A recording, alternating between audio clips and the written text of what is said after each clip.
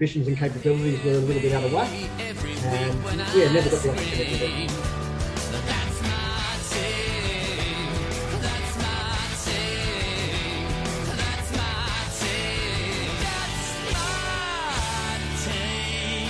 I'd like to give a big shout out to the Hoodoo Gurus, who have given us permission to use part of their song, That's My Team, as our new podcast episode intro for all of their music. And whenever they are going live or performing live, head to their Facebook and their Instagram. The links will be in the description below. Be sure to give them a like and a follow as well on Facebook and Instagram.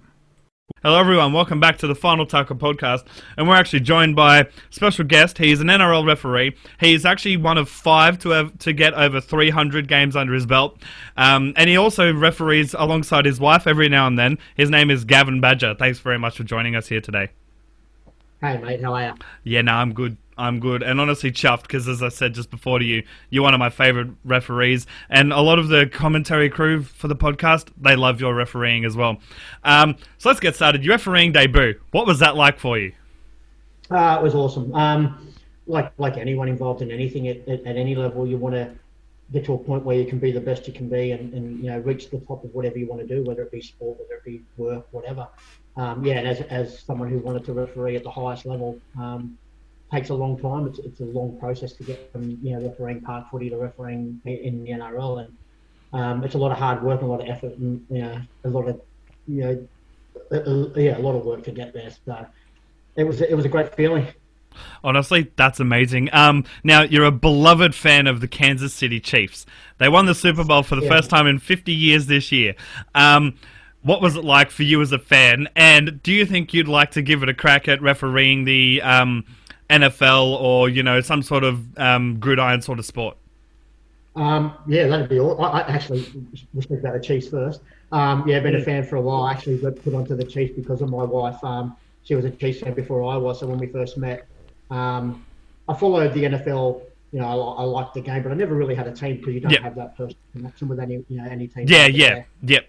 And Casey was a Kansas City Chiefs fan, so jumped on board, and 13 years later, we get to see him win a championship. We've been lucky enough a couple of times to go across to Arrowhead Stadium, which is, has mate, the world goosebumps. record, the loudest stadium in the world. So 72.4 decibels it was, and so being there a couple of times was outstanding. We actually went this year as well, so we went to watch the Chiefs versus the Packers. Oh, mate, I'm a Packers fan. Packers beat us that night. We had no Patrick Mahomes. He got injured the week before in Denver. Yep, we went to that game in Denver as well. So we were there to watch Patrick Mahomes get injured.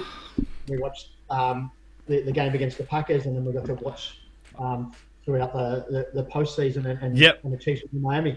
Yeah, awesome. like with yourself, your goal and dream was obviously to go to Arrowhead Stadium. Mine is to go to Lambeau Field. What's it like to actually witness an NFL game live? Outstanding. So the first game I ever went to, Casey and I went to New York for our honeymoon in 2010, and we were lucky enough to go. We went to New York, so we went to MetLife Stadium and we watched Patriots versus the Giants there. Okay, yep. And we were hooked on live NFL then. It just hooked us. So it's like next level from what I've been told. It's a great game to watch live. The atmosphere and the crowd is insane. So we try every year to get across to games, and we've been fortunate enough to see the Chiefs play at Arrowhead probably 4 or 5 times, and we've seen them play in Denver. We've seen them play in Texas. We went and watched in Houston. We went and watched them play Houston, who, although I'm a Kansas City Chiefs fan, one of my favourite players in the NFL is JJ Watts. Yep. I just love watching JJ play, and we got to watch JJ play. Although when we went to watch him play, he got injured pretty early in the game as well. So we don't have good luck with that stuff.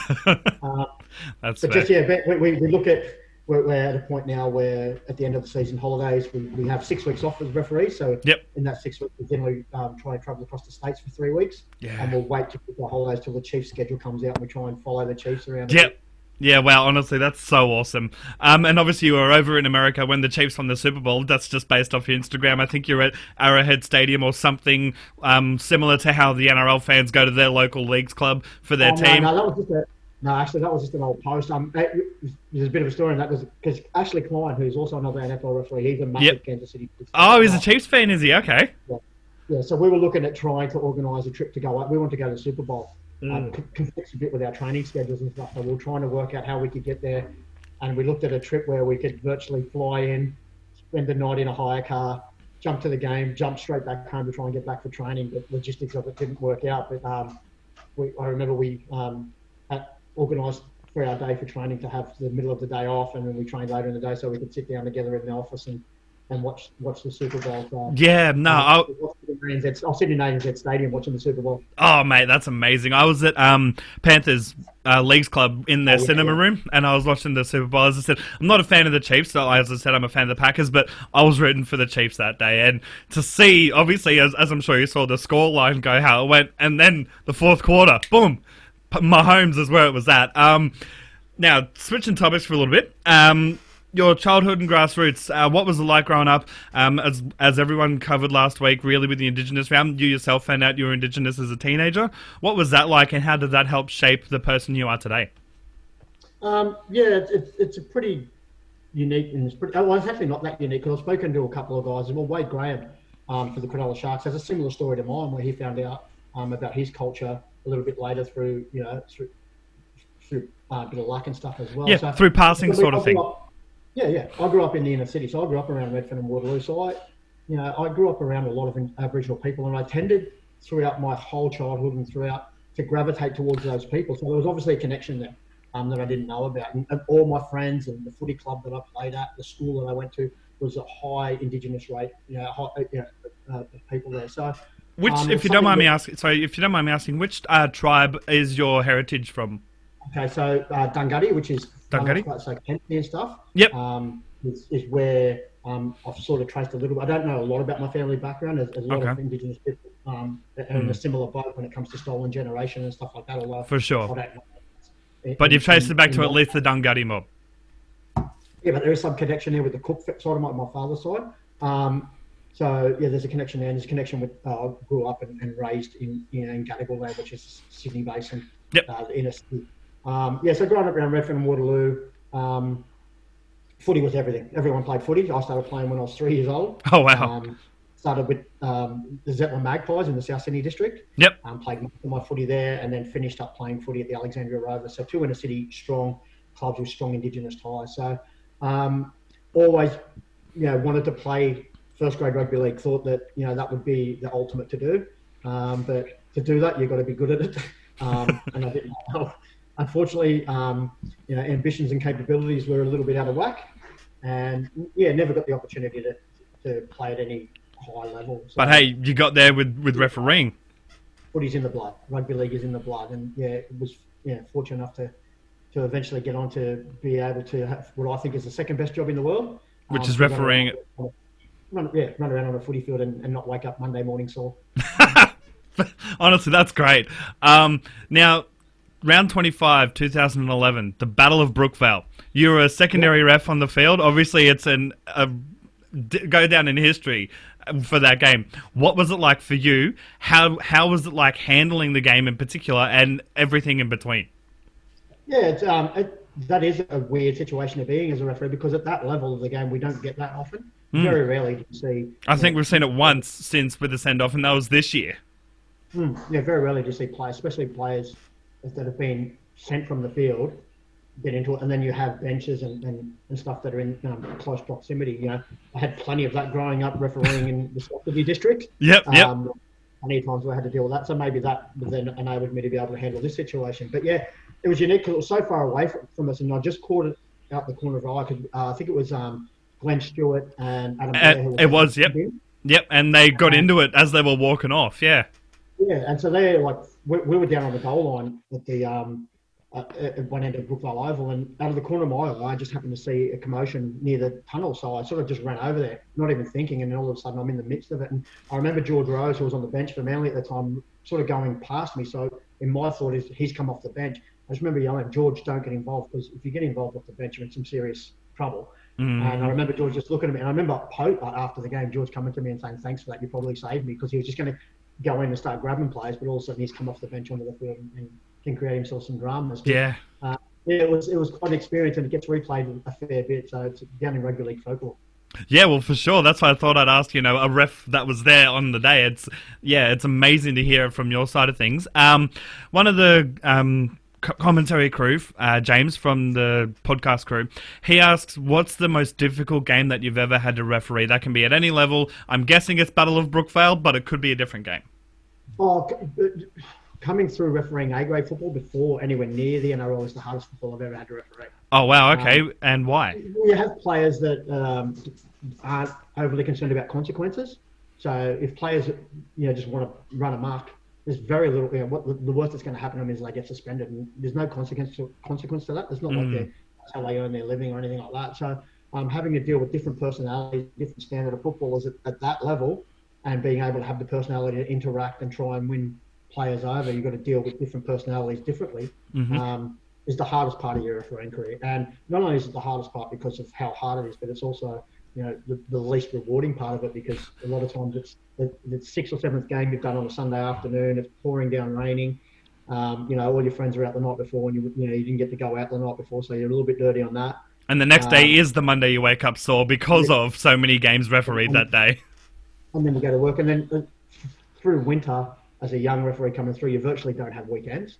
So that's the hardest part, and it's getting through that. And then there's so many referees, quit at that level that have talent or ability, but there's time constraints, or the fact that they've got to deal with those footballers that don't really care, and the abuse that you cop and stuff like that. So that, I think about my NRL career, and there's not too many. It's difficult as it is to referee and officiate at that level. It seems, so it's a walk in the park sort of thing, yeah.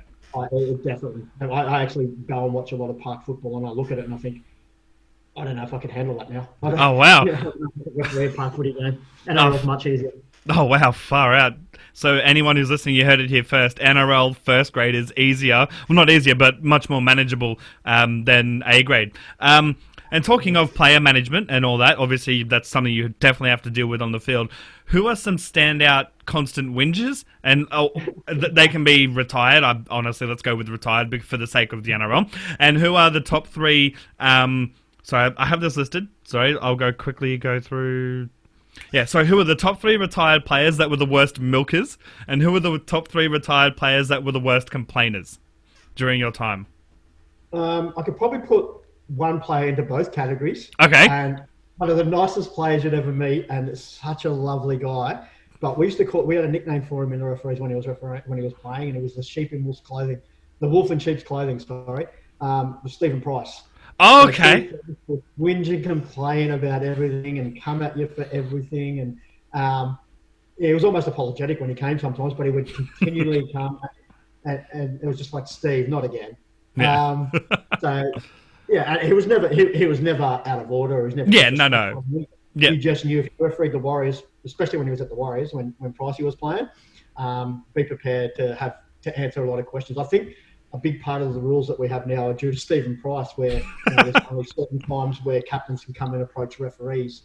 Because I reckon Pricey was coming a lot of times to just to slow the game down and give his players a rest more than wanting to receive answers from us. Okay. So he's probably the one that stands out the most to me. But like I say, I feel bad for saying it because he's such a lovely guy. Yeah, he's a lovely guy for sure. And who would the other two be in that sort of category?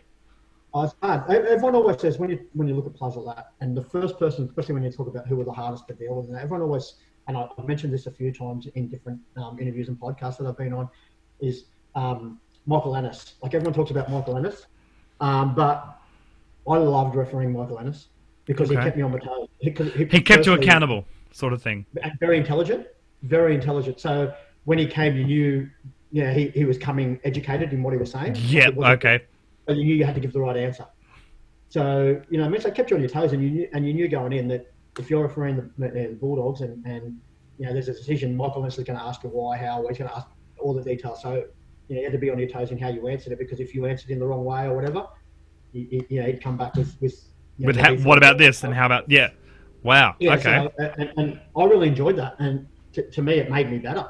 Yeah. Because players like that make you a better official, because you're going overly prepared. It's not like we don't go in prepared anyway, but when Mick was out there, such an intelligent footballer, and it was actually a pleasure for me to referee him.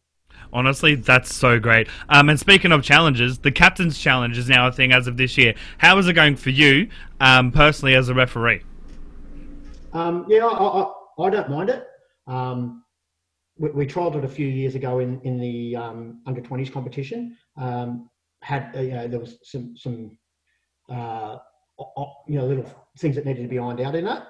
I think we're sort of at a pretty good spot with it now. With everything that we do in the NRL, the coaches and the players are so good and so professional that they'll find ways to use it to their advantage. Oh, they will. I've got no doubt at some stage that teams will use it tactically and stuff like that once they get better knowledge around it and how they can utilise that. But at the moment, I think it's added something to the game because as referees, the last thing we want to do is make a decision that has an impact on the game that is incorrect. Yeah, for sure. Any opportunity for us to be correct, like people talk about, does it make you feel embarrassed if you get something wrong or whatever? It doesn't. No. Because I can guarantee you, we're going to get things wrong in a game of rugby league. We're not perfect, and the game won't allow us to be. It's too hard. Well, you look at the best players in the world. Exactly. Whereas this captain's challenge enables you guys to get a call right, even though you technically got it wrong. It can help fix things, sort of patch things up that may have been a wrong call, sort of thing. Well, there are some decisions in the game that are near impossible for us to get correct, depending on angles and you've got the one I look at the most is contest for the ball, so kick contest, and you might have 4 players jumping for a bomb, and there's 8 hands all in there, and one of those hits the ball. Yeah. Which one's hit it? So we take educated guesses based on indicators, which we train for. But to me, I think the amount of times we get those right shows how professional and how well we do our job. For sure. But for the couple of times we get them wrong, which are pretty big calls because of field position and stuff like that, but a team has the ability to then say, you know what, we think you got that wrong. Mm-hmm. Let's fix it. I'm all for that. Honestly, agreed. I'm loving it, and I'm loving the 6 again. How are you going with that, and how did you train for that in the COVID break? Because you guys would have found out to some extent that, right, we're bringing the 6 again in, and now you've got to practice that. How did you go with that? Yeah, so in the honesty department, I didn't think it would work before we started it. Okay. Plenty of factors around it. I just thought teams would manipulate it. I was looking at players would milk it, sort of thing. Well, if the team was coming off their own goal line, like why wouldn't you why wouldn't you take the risk because they can't keep the touch, so they're still going to have to work it. But as a footy fan, when I watch the game, I love it. I think it's I love it. The game, and we talk about fatigue factors and stuff like that, but even take that away, I think just the continuity of the game, and I think the reason why our game is so good is because of continuity, and we try and allow the game to play as much as we can. Yep. I think the 6 to go has added a lot to our game. It's added more flow. It's added a lot more pace and speed to it. Yeah, and like anything, it'll evolve, and we may need to tweak things here and there, or take things out of it that we already allow for 6 more, add things. It'll work out over time, like most things we do in rugby league. Training for it was very difficult because when it was coming in and when COVID first hit before we came back, we weren't training together as a squad. Yeah, we were separated. So it made it really hard to get together as a group and sort of nut out the things that we needed to do. But through Zoom meetings and stuff like that, and like I said, there's the amount of knowledge and skill in the group of referees that we had allowed us to get together and sort of go out there, and for a group of people that have never tried it, and also one resource now because we went from 2 referees to 1 referee. I was going to say, how are you handling that? Because you started reffing as 1 ref. And then they bought in the 2 ref system, and now they've re-implemented 1 ref. How did you go from making the change back to 1 ref? Yeah, well, I think the product on the field proves how professional as a group we are, because no one's talking about how they took a while for us to adapt, because from round 3, which was game 1 after the COVID break, it went seamless, and everyone was talking about how good the footy was. But when people are talking about how good the footy is, no one's talking about referees. Well, it's a reflection on the referees, is what it is. Well, then you've got to say that the referees are having some impact on how well the game's being played, because when the game's terrible or bogged down, or so everyone blames the referees for that. Yeah, they go, too many penalties called, or 2 stop-start. Yeah, no. So we've got to take some credit for a small amount, but there is some credit that goes towards the refereeing department around how well the footy is at the moment. Oh, for sure, 100%. Like, I would give you guys at least out of the 100, if you were to go out of 100% sort of scale, I'd give you guys at least 50, because the other 50% is on the players. Yeah, yeah, and the players, and you've seen over the last couple of weeks, the players are getting better and more adapted to it. Obviously, they came back and, not being able to, especially not having a reserve grade competition at the moment, so players are coming cold and stuff, and it's taken them a couple of weeks to get back into the swing of it. And I think, they're back at it now. In saying that, though, I think with the 6 to go rule, the captain's challenge, if we still had 2 referees out in the field, I think the product would be better. Okay. You're still a big fan of 2 referees? Okay. I think decision making is a big part of it. I think we make better decisions because a lot of the times when the ball's, especially around the ball coming out and knock-ons and strips and stuff, when the ball's coming out, a lot of the times the person behind the ruck is the one who gets to see that. I was going to say, so do you reckon if you were to have a 2-ref system, it would be on the secondary referee to call the 6 again? No, it'd still be the same process, but the person behind the ruck would then be giving the information about how the ball come out, which we did. Also around, the last couple of weeks has been a notable increase around crusher tackles and stuff like that. I've saw a few of those in the last 2 weeks, yeah. Yeah, and these are the little intricate parts of officiating that people sort of don't understand. A lot of the times, as soon as a player gets into a position where it's likely that there might be a possible crusher tackle, the pocket referee standing really close will then make some kind of decision to the player or give some information. A lot of the times, watch his neck or be careful, and the player reacts to that and then allows, and then then it doesn't end up in a crusher, yeah. Yeah. So it's a lot of the work that the assist referee does or used to do was around being proactive. It was around talking to players behind the ruck, and and which then creates less penalties and stuff like that because you're educating players on what they're doing. So I think, I'd like to see 2 referees with the 6 to go and the captain challenge. That would be an opportunity to see how much better the game could be, or just give them an opportunity and see. Just see it. Yeah, no, for sure. Worst you can do is trial it and say, okay, it doesn't work, put back to 1. Yeah, no, I agree with that 100%. So time for some fun questions. What's your current beer of choice?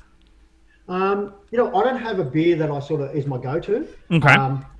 We always have a couple of beers in the fridge, but we'll generally. I like to try different beers and stuff. Okay. I think Furphy at the moment is something that I'm enjoying. Okay. Casey's on the pure blondes at the minute, so there's a case of pure blondes in the fridge. Yep. So that's her beer of choice at the minute. So that's what we're drinking. But yeah, I like to try different beers, and there's some that are ordinary, and then some that you really like. I don't mind Young Henrys as well. Okay. Yep. I just got put onto Bolters or Bolter the other day. Yeah. It's really nice. Like I only tried it for the first time like last week, but I'm getting hints of it. Like it tastes like a cider, but without the fizziness of a cider. Yeah, I might be wrong, but I think Mick Fanning has something to do with that company. I think might be well, if he does, freaking thank you, Mick, for that taste. It's a good drop. It's a good drop. Yeah. How's first of all, what's it like? Obviously, being married to a referee, and how do you guys go when you referee together? Whether it's she's on the sideline or you referee, you guys refereed your first ever game together, and it was an international game. What was that like? Yeah, we're in a really good situation where we get to do what we love and do it at the highest level together. Yeah. And get paid. And we get paid to do it. So. It's we're in a privileged position for that. We get Casey and I spend a lot of time together, and we enjoy that.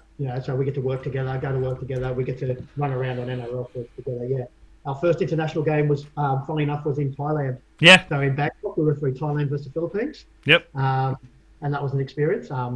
Firstly, being in Thailand and being involved in a rugby league game, which. I love the fact. And low-key being on a holiday with your wife in Bangkok, Thailand, you could say. It was a paid holiday, you could say. Yeah. Actually, we paid our own way to go and stuff. Oh, so okay. Quite helpful. Yeah, we paid for it all ourselves to go. We wanted to help try. I love seeing international rugby league and smaller nations compete. I love it. There's an Africa team a lot of people don't realise that Africa has an emerging team. Yeah, there's quite a few. India, I think there's the Jungle Cats. Yep, there's Brazil. When we went to the States last year, we met up with some of the guys from the Brooklyn Kings. Yep, Brooklyn Kings, who won the US NRL last year. So I really, where possible, we'd love to assist and help in those emerging nations get involved. So yeah, to be able to do that was awesome. And yeah, just going to work every day and bouncing off each other and understand. The thing is, with what we do, there's a lot of stress on family, because not only media stress, there's also the stress of we don't find out on Tuesday to where we're going that weekend. Yeah. Tuesday night, I'll get my email and I'll be going to New Zealand on Thursday. Yeah, it's literally when, from what I've been told from Henry a few weeks ago, he goes, you guys find out when Team List Tuesday is dropped, more or less. Firstly, so during a year, if people are getting married during footy season, you can't accept invitations. Yeah. Because you just don't know where you're going to be that weekend. And I'm not going to say to someone, I might be there, and they cater for you and you're not there. So you know, birthday parties, you know, anniversaries, and all that stuff sort of gets thrown out the window during footy season. Most of the guys in our squad, guys and girls in our squad, their wedding anniversaries are in November, because that's our only opportunity to get, you know, to do it all. Yep. So there's a lot of things that family have to sacrifice for it, but having someone who's involved in it just makes it easy for me, because I don't. It'd be a lot more streamlined for you, sort of thing. Yeah, she understands exactly what I'm going through. If I come home and I'm flat because I've had a tough day at training, and you know I don't want to help around the house with chores, she understands, because the next day that might be her. Exactly. Yeah. We work together like that, and you know, if I've got to travel over the weekend and I come home, or especially now with this COVID stuff, where you know some nights we're getting home at 2:30 a.m. or some mornings from a Brisbane game, and then you know you've got things planned for the next day, but you get up in the morning and say, you know what, I'm really flat today, let's give that a miss. They understand. Yeah. So where I know some of the other guys don't have that same understanding from their partners, or yeah. I mean, they've got the understanding, but just not to that extent, sort of thing. Yeah, and you know, I see it would be very difficult. You know, but I'm in a pretty privileged position in that one. Honestly, it'd be a great position. And do you feel more pressure during a finals/Origin international game sort of thing than a regular first grade club game, or as a referee, or like is it more or less take every game as it comes? Oh, you have to. You have to just take it, because I spoke to you earlier about you know, park football being a lot harder to referee than the NRL. The biggest difference is that in the NRL, though, you're under a lot more scrutiny. So every decision, you know, we make is overly scrutinised, which is just the nature of the beast, and that's what it has to be. You know, and if us, you know, as referees, we are people that can be, and if it happened to me, we can be on the front and back page of the paper. Doesn't happen not a lot of people can be on the front and back page. So if we have again, like last year's with the grand final, that was front and back page. Yeah, we're still talking about it now. You know what I mean? So you know that every decision you make is scrutinised, and that can be different depending on what game you've got as well. Because you might have a game on a Saturday night at 7:30 in New Zealand, which doesn't have a lot of media, Sydney, Brisbane-based media, and you can have a pretty poor decision in that game, which sort of goes under the radar a bit, and you don't sort of have too much backlash. But you can make exactly the same decision on a Sunday afternoon. You know, South Bulldogs out of the ANZ Stadium match of the round, and all of a sudden it's in the paper for a week. Yeah. So the scrutiny is on every decision you make, not what game it is or you know what level of game. Obviously, you know, grand finals, origins and stuff have a lot more scrutiny, so you get more, if that makes sense. But, it does. As people who want to, you know, the thing people got to realise as referees, we are rugby league lovers. We love the game. We wouldn't do it if we didn't. You wouldn't start refereeing if you love rugby league. You don't see. It's different to sports. It is a little bit different to sports where, you know, as a kid, I tried every sport. I played cricket, I played soccer, I played football. But league was always first for you. Well, yeah, but I just tried different sports because I wanted to see which one I'd be. Yeah, my love for rugby league was always there. As an official, you don't do that. You don't go, oh, I want to be an official. What sport do I want to officiate? You just go, I'm a rugby league. How do I stay involved? I referee rugby league. Yeah. So, you know, and that's what happens. So so we always go out there trying to do the best for the game. You know, whatever's best for that game. And yet, you know what? Sometimes we make mistakes and we get hammered, and you know, people want to, you know, bag us for a week. But at the end of the day, we just want what's best for rugby league. Yeah, no, that's fair. And honestly, I agree. And speaking of, what was it like running onto the field for your 350th NRL first grade level refereeing game? Yeah, it's you get a lot of pride out of it, because to me, longevity is more important than anything. Because longevity means that you've done something right for a long period of time. And in the environment that we work in, it means that you're also respected by your peers and stuff. For sure. People want you around, because I'm not a referee who's refereed the biggest games. I haven't refereed grand finals. I haven't refereed state of origins.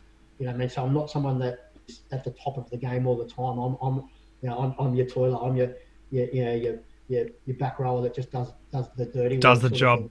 Yep. And that's been my whole career. So to be able to do it for that long, and I think at 350, I think there's only 3 over 350 maybe. I think, yeah. I think it's Billy, Benny Cummins and myself maybe. To me, that says that people like having me around. Well, I personally, from a fan standpoint, love watching you referee every game. Yeah. Even if it's a teams that aren't playing, I will watch the game because you're the referee of the in the game. I enjoy every minute I have out there because I never, even though I've done quite a few of them and I can't remember every one of them, I've never taken any of them for granted. You know, because it's an honour and a privilege to go out there and referee the NRL level. You know, whether it be one game or whether it be 300. So I will never ever take them for granted. And like I say, players often talk about they want to be the player that players want to play with, and that's exactly been my attitude. I want to be the referee that when people, especially when it was 2 referees, that people see my name next to them and they're happy to see it there. They're not like, oh, I'm going to get this week. It's like, awesome, I've got badge and I know what he's going to give me every week and I know how hard he works. Yeah. The teammate he is, and that's I think longevity has proven that for me. For sure. I mean, I know a lot of fans of many different clubs that when they see your name listed as the referee for the game, they're like, fuck yes, we've got Gavin Badgie, sort of thing, which I think is testament to yourself. And speaking of longevity, any thoughts of retirement anytime soon, or are you going to go for the 400 or something like that? I don't care about numbers. I just care about, as long as I feel like I'm physically able to do it. And at the minute, I don't think I've ever been fitter. So physically, I'm fine, and mentally, I'm fine. I still love being around the squad. I always talk about what I do as a job is, it's just like being at school. Yep. You get given a schedule where you've got to be all week. So we get our roster for our training for the week, and then on the weekends I get to go and run around on the footy field, and it's exactly what my school life was like. Yeah. I never want to give that up. I'm just a big kid. Yeah. I'm the oldest in the squad, but maturity-wise, I'm probably the youngest. Yep. So yeah, as long as they'll have me, I don't think it'll get to a point where I retire. I think it'll get to a point where someone has to tell me that they don't want me around anymore. So, yeah, you'll just keep going until they tell you to F off, sort of thing. I love it that much. That I don't think that I could actually come out and say I'm done. Yeah. I think someone has to tell me that I'm of no value to the squad anymore. No, that's fair. That's fair enough. And speaking of, the squad and all that sort of stuff, obviously with players, some have certain routines before a game. Do you have any certain must-have, do-it-this-way routines before a match? And if not, who does have the weirdest routine that you've seen? I don't have anything. My routine is be there on time. Yep. Generally, I don't. Yeah, because like what we do is so different each week. Like one week I might be on a Thursday night in Sydney. The next week I might be on a Saturday night in New Zealand. Yep. So it's so fluid. You can't. So I try not to structure it because different things like during the season, there's different things. There might be kids sport in the morning that you have to go. Car might be playing up. Someone might be sick at home. So if you have to me, I know some people need it, but if I had a certain structure that had to happen every week, there's too many variables in it. Too many things can go wrong, and it can throw your whole, mindset. Throw your whole game off, yeah. Yeah, and for me, I'm pretty loose, so I generally don't even think about footy until you're walking on the pitch, more or less. Yeah, a lot of guys will spend a lot of the time through the week really focusing on it, and that's what they need to do to get them prepared for the weekend. I'm more of a less is more kind of guy than a more is more.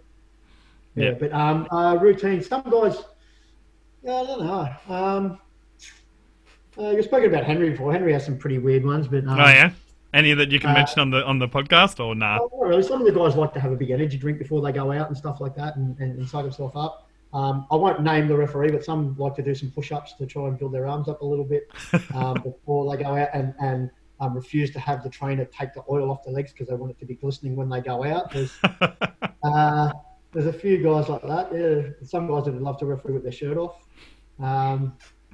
But generally everyone's pretty laid back, and we like to have a bit of music in the room and beforehand, and just have a bit of a chat and have a laugh, and yeah, we try not to take ourselves too seriously.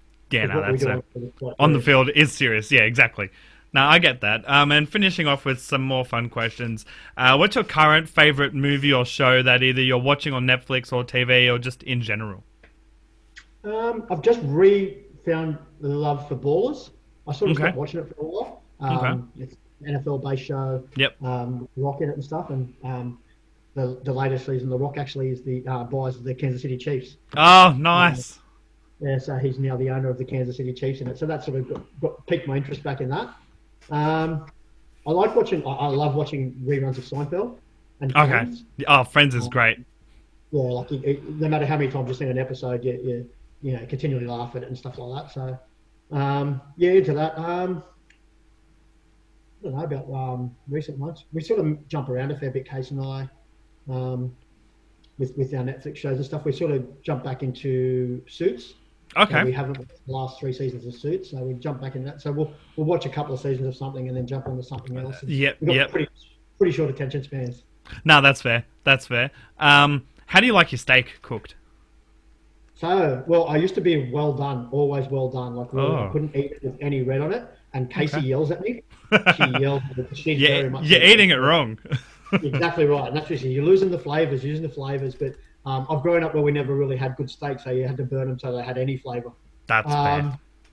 Yeah, so I've recently started to try and back it off a touch. So I'm going sort of medium well and seeing how well. And sometimes if I see a bit of red there, I've got to close my eyes so I can't see it. Like looking at the red part of it, but I'm getting better. That's fair. That's fair. If you could have a superpower, what would it be and why? I think I'd love to be invisible. Yeah. And more for the gossip side of things. I love gossip. Be a fly on the wall sort of thing. I'd love to hear so many different. I'd love to hear what people think of me. Like honestly think of me. You know what I mean? Like it's very hard to. Everyone wants to be liked. But not everyone's going to like you. But you'd like to know reasons why. People think highly or lowly of you. I'd love to. There's plenty of things I'd love to be able to be a fly on the wall for. I'd love to be able to sit in and listen to the reasons certain referees get picked and why, and I'd love to hear why coaches pick certain players. I'd love to be invisible so I could just sit back and I love people watching, so I'd love to be able to hear what they're saying as well. No, that's fair. That's honestly fair enough. Last bit of questions is: do you have any advice for any youngsters that would love to be an NRL referee one day? Yeah, you got to listen.